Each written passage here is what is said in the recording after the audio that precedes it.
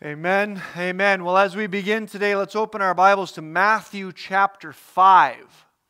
Matthew chapter 5, the Sermon on the Mount.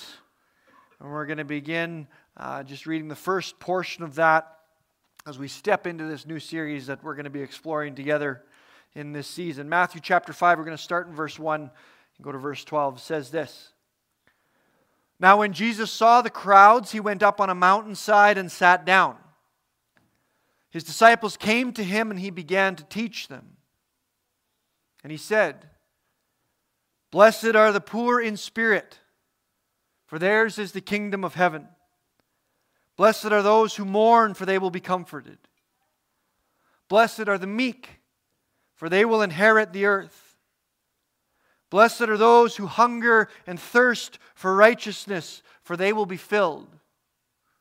Blessed are the merciful, for they will be shown mercy. Blessed are the pure in heart, for they will see God. Blessed are the peacemakers, for they will be called children of God. Blessed are those who are persecuted because of righteousness, for theirs is the kingdom of heaven. Blessed are you when people insult you and persecute you and falsely say all kinds of evil against you because of me. Rejoice and be glad, because great is your reward in heaven. For in the same way they persecuted the prophets who were before you. The words of Jesus reveal the nature of His kingdom. And the nature of that kingdom is backwards to everything we understand and everything we value. It's the opposite of everything we would naturally think and assume. So if we want to know how anything is supposed to work, we have to listen to Jesus. Jesus is alive and He told us how to live. Well, good morning once again. On this exceptionally frosty Sunday morning, it is good to be gathered to worship God, whatever the circumstances might be, and it is good to enjoy the warmth of community and the fellowship of the body of believers as we survive in this frozen tundra together. But as I was looking at the forecast, it looked like the longer I preach this morning, the warmer it will actually be outside when we dismiss. And by around 1 or 2 o'clock, could even be like minus 35-ish or something. So you're welcome, is all I'm saying.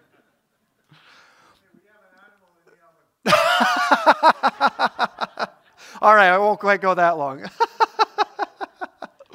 But this morning, I am excited because we are starting this new sermon series, the red letter words.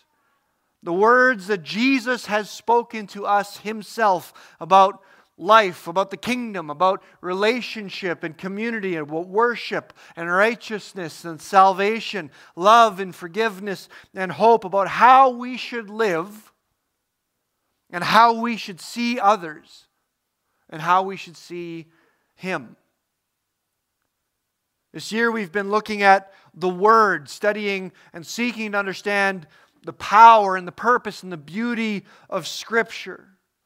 These words that God has given us Himself, that describe Himself to us and all that He created, what He intended when He created us, how we were supposed to know Him, to be with Him, how we were supposed to worship Him and know life in Him, what He meant for us to do, and His promises for us of what could be if we would humble ourselves and worship Him, and also what it looks like if we choose ourselves rather than Him. God's Word is good, it's rich, and it's deep, and to borrow an old metaphor, the Scriptures are a place where children can wade and grown men and women can swim. And the true depths of which we can never fully know, because His Word is alive, and in the Spirit it brings life to us as we meditate on it and fill our minds and our hearts with it. Transforms us and it shapes us. We begin to see things differently and to think about things differently, to become aligned with the nature of our Creator as He reveals His wisdom and His purposes. And so I hope you've been following along with us on this journey and stepping more deeply yourself this year into the Word, reading it and studying it, memorizing it, meditating on it, joining with others. We have our men's Bible study and our women's Bible study, youth and young adults, maybe a small group or a life change group or a mentor or an accountability partner. Even joining our daily Bible reading that we email. Let's get into it together. Because God's Word is power, and as we listen, we are made new. But we started in the fall looking at just the different parts of the Word, the different pieces, His history and stories, law and prophecy, wisdom and lament and worship, all different ways that God has spoken to us, different ways He has revealed Himself, all speaking the same truth but working at it in different ways. But then in the Advent season, we saw the truth that the Word is more than just a book. Jesus is the Word made flesh. The Word is a person. And we let Him tell us about Himself. We asked Him, Jesus, if you are the Word, then what does that mean? Who are you? And we let Him speak to that truth, looking at the I am statements in the Gospel of John, where He simply told us who He is and what that means. And now in this new year, we're going to continue that forward. We're going to ask, Jesus has told us who He is. He is God. He is the Messiah. He is the Word made flesh. He is here to reveal God to us. And so we're going to look at what Jesus has spoken, the things that He taught us, the ways that He instructed us to live. He told us who He is, and now we want to see what He said about all the rest of it. His teachings about life and truth, God and salvation, the end of all things and the kingdom eternal. What the Word said to us. The writer of Hebrews said, in the past, God spoke to our ancestors through various prophets at many times and in various ways, but in these last days He has spoken to us by His Son, whom He has appointed heir of all things, and through whom He also made the universe. And Jesus Himself said, very truly I tell you, whoever hears my word and believes Him who sent me has eternal life and will not be judged, but has crossed over from death to life. And when everyone abandoned Jesus because of difficult things, He said, Jesus looked at His disciples and asked if they would leave them too. And Peter said, Lord, to whom shall we go? You have the words of eternal life. Jesus has the words of eternal life, and the things that He has spoken to us are life in themselves too, that we can know the very mind of God spoken to us by His own Son. And so that's what we're going to do over these next number of weeks. We're going to look at the teachings of Jesus, the things that He told us about life and how to live.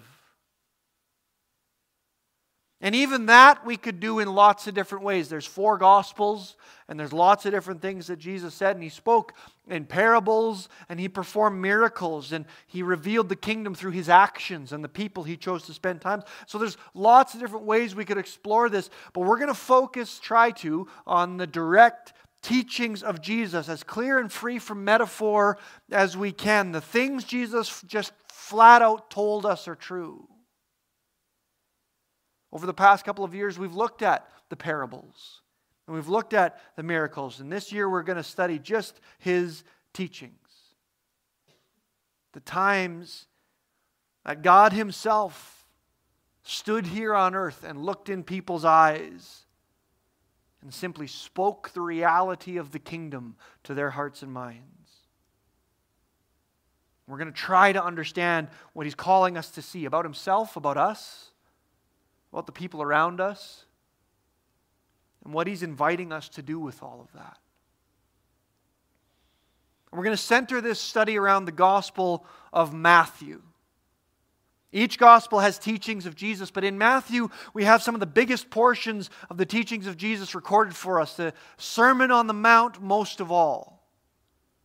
But Matthew recorded a lot of the teachings of Jesus, and we're going to kind of walk through this gospel together. And Matthew captured the heart of Jesus in a unique way for us to see in his words as Jesus tried to describe to us what his kingdom was all about.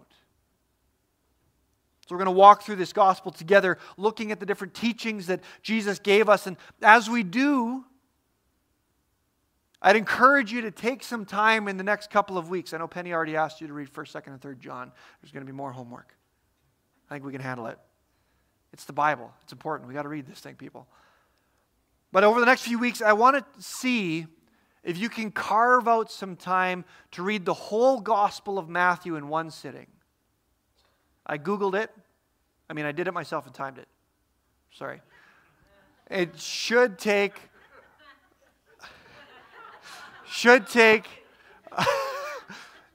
about an hour and a half. It's not that long. But if you can manage to carve out that time, maybe in 1 or 2 sittings, I want you to be able to find a space to do that, because as we do, you're going to be able to place each of these teachings within that larger picture. A lot of the Bible study and reading plans and tools we have are little chunks and little pieces, sometimes a chapter a day or a few verses. That's good, that's great. And sometimes we can go over a chapter a number of times and really let the Spirit draw out truths to us. But there's something really important to reading a larger portion of Scripture as well and getting that bigger picture of how each of the pieces fit within that larger whole. How they speak to one another and inform each other. And I know we're all busy and we don't have time, but it would be a powerful exercise. It would help to ground you as we explore this gospel together. But the Gospel of Matthew begins with the genealogy and the story of the birth of Jesus. And Matthew is a very Jewish gospel. Each gospel kind of has its own different flavor and thing that it's trying to accomplish. And Matthew is really writing to the Jewish community, really trying to help the Jewish people understand how Jesus is the Messiah, how he fulfills the things that they were waiting for. All the gospels do that, but each one has a different approach, and Matthew is very Jewish in his approach to that. And so he begins by grounding his gospel really deeply in the history and the traditions of the Jewish people and rooting Jesus to all of those things, connecting him to the story of the people. And then he steps into the story of the coming of the Magi and the gifts they brought for this new king. Matthew focuses a lot about the kingship of Jesus. And then he talks about the flight of Mary, Joseph, and Jesus to Egypt and their return to Nazareth, fulfilling another prophecy of the coming of the Messiah. And then he steps forward all the way to the story of John the Baptist and the inauguration. Again, a lot of kingly metaphors of Jesus' ministry. His baptism and then his temptation in the wilderness, where the devil talks about giving Jesus kingship of the whole world. And it's a really whirlwind first 4 chapters flying through the story and hitting these different things. And then he gets into the calling of the first disciples, and then he performs some miracles, and the crowds are really starting to grow. And then suddenly, the first big, solid piece that Matthew has for us after all of that flash through the story of Jesus is the Sermon on the Mount, this huge chunk of teaching, where Jesus completely overturns everything we understand about everything. Matthew chapter 4 at the end, it says, Jesus went through Galilee, teaching in their synagogues, proclaiming the good news of the kingdom, and healing every disease and sickness among the people. And news about him spread all over Syria, and people brought to him all who were ill with various diseases, those suffering with severe pain, the demon-possessed, those having seizures, the paralyzed, and he healed them.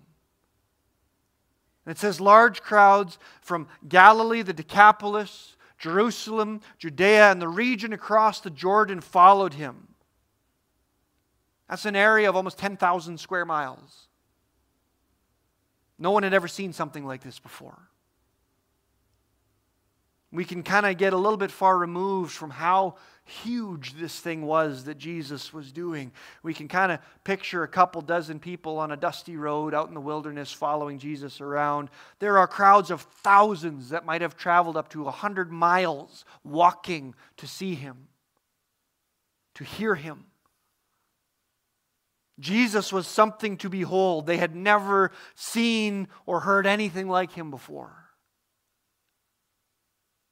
And so he taught them. And when Jesus saw the crowds, he went up on the mountainside and he sat down, and his disciples came to him, and he began to teach them. And he said, "Blessed are the poor in spirit, for theirs is the kingdom of heaven. Blessed are those who mourn, for they will be comforted. Blessed are the meek, for they will inherit the earth. Blessed are those who hunger and thirst for righteousness, for they will be filled. Blessed are the merciful, for they will be shown mercy. Blessed are the pure in heart, for they will see God. Blessed are the peacemakers, for they will be called the children of God. Blessed are those who are persecuted because of righteousness, for theirs is the kingdom of heaven. Blessed are you when people insult you, persecute you, falsely say all kinds of evil against you because of me. Rejoice and be glad, because great is your reward in heaven. For in the same way they persecuted the prophets before you." These words are the introduction that Jesus gives to the kingdom of God. 9 blessings that speak the truth of the heart of God and the nature of his kingdom, and how far his vision and perspective is from our own. Each one of these blessings turns our world on its head and shows us that God does not see things like we do. And in the end, it's not about trying then to fit this into our world, but completely reorienting ourselves from our way to his. Our world values strength. We value confidence. We reward boldness. We value wealth, self-sufficiency, the self-made millionaire. We strive for happiness, comfort, security, and we chase after people and things who promise us these things. But who does God see? The poor in spirit, those who mourn, the meek, those who hunger and thirst for righteousness, the merciful, the pure in heart, the peacemakers, the persecuted. These are blessed. Where we can even see curses, let alone weakness. Our world requires strength to survive, not softness, not gentleness. How can Jesus say these things? Does he not understand how hard it is to live here? But it's true. And over and over and over, all through Scripture, God chooses the small and the broken to lead the strong. And he rewards humility and weakness over boldness and strength. Because over and over and over again, he tries to help us see that it's not about us and what we can do, it's about him. His strength, his glory, his spirit, his kingdom. Let the little children come to me, for the kingdom belongs to such as these. The first shall be last, and the last shall be first. My sacrifice, O God, is a broken spirit, a broken and contrite heart you will not despise. My grace is sufficient for you, for my power is made perfect in weakness. And Paul says, therefore I will boast all the more gladly about my weaknesses, so that Christ's power may rest on me. That is why, for Christ's sake, I delight in weakness, in insults, in hardships, in persecutions and difficulties. For when I am weak, then I am strong. God doesn't value what we value, and we have to let Him speak to our hearts and see that. To let Him help us see like He sees. That the people that we can find frustrating or difficult or in the way of our big ministry plan, they were the point the whole time. That the long and sometimes frustrating journey we walk to try to accomplish some big important thing, that process was God's plan. Because it was a chance for us to see Him and follow Him and to connect with others and share the journey with them. God's kingdom is so strange to us. And we so often find it difficult to see what He is doing, because rather than ask Him what we should do, we make up our own plans based on our own broken approach to the world, and then we ask Him to bless that instead. But if we come to the Word and let Jesus speak to us, let Him teach us, let Him show us what He thinks is most important, what He thinks are blessings. If we can humble ourselves and let go of our plans, our priorities, our goals, our way of looking at the world and people, our way of understanding what good even looks like. He wants us to enjoy these blessings too. Therefore, us too. Blessed are you if you are poor in spirit, for the kingdom of heaven is yours. Blessed are you if you mourn, for you will be comforted. Blessed are you if you are meek, for you will inherit the earth. Jesus isn't joking when He says this stuff. He really means these things, and we try to qualify them and explain them in ways that we can stomach. I was once listening to a speaker on a podcast, a respected psychologist, and he was talking about this passage and he was trying to fix it. And he talked about this word meek specifically, and how it really didn't mean what we think it means all the time. In this passage, it wasn't translated properly, even though pretty much every modern English translation uses that word specifically. But actually, it didn't mean a meek, it meant a strong person who, he used the words, strong person who knew how to fight and chose not to. It was how he phrased it. We haven't been translating it right. It doesn't really mean meekness in the way we assume. And I laughed out loud because I couldn't blame him for what he was doing. It's so hard to really believe Jesus when He says these things. And as we've said a couple of times the last couple of weeks, everyone's talking about Jesus. No one's talking to Jesus. And when we spend all our time just talking about Him, we make up these kind of things trying to fix Him. He doesn't work right. He doesn't do it right. Surely He didn't mean that. He must have meant what makes sense to me, what I value and think is important. Turns out He aligns with that. But He just doesn't.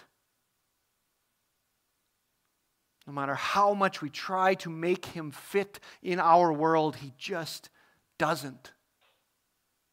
We can't make sense of Him until we stop trying to mash Him into our understanding and just let Him be right. Let Him be true. Let Him teach us what's true. In 1 Corinthians chapter 1, Paul says, "For the message of the cross is foolishness to those that are perishing. But to us who are being saved, it is the power of God. For it is written, I will destroy the wisdom of the wise, the intelligence of the intelligent I will frustrate." And that's what we need to see. That's what we're trying to understand in this series. The Word has spoken. And He really meant what He said. And the things that He said break everything that we think we know. But as King Solomon said in Proverbs chapter 9, the fear of the Lord is the beginning of wisdom, and the knowledge of the Holy One is understanding. And so we know that Jesus is God. And He is the Word made flesh. And He has taught us what His kingdom looks like if we're willing to hear Him and trust that knowing Him is the beginning of understanding. As we begin this journey, I encourage you, dig into the Word. Dig into the words and the teachings of Jesus and let Him reshape and remold your mind. Even if we've been following Jesus for a long time, sometimes those worldly, our own assumption can creep back in, and we again try to fix Jesus and move Him around. Let's be grounded and rooted in the Word. Let Him shape and mold our minds and our hearts, that we can see the world, see people like He does, with the love and the grace that He does, that we can bring truth and hope and life to them like He desires. Let's pray together. Father God, we thank You for Your Word. And we thank You for the Word. We thank You for Jesus, for the Word made flesh, who came and lived with us and truly understood how difficult it is to live here. He understood more fully than even we do. He experienced the things we have experienced and knows our hearts, knows our journey, knows our lives. And these are the things He told us in light of all of that. Seeing our world fully, seeing our hearts fully. This is what He said. This is what my kingdom looks like.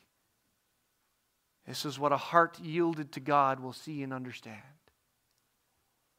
So God, we pray for that humility. We pray for that submission. We pray for the things that we've been holding on to. The ideas and the perspectives, the way we've approached the world from our own direction. God, we pray that You would reorient us, that You would turn us, that You would shape us and mold us, that we would see God, see You, see people, see the world through Your eyes. That it is meekness, the poor in spirit, the soft, the gentle, the patient. God, that You will work through all these things and bring Your kingdom to bear. It's not about us, it's about You. God, allow us to be used by You. Speak and move for Your glory in our lives and all around us. In Jesus' name, amen.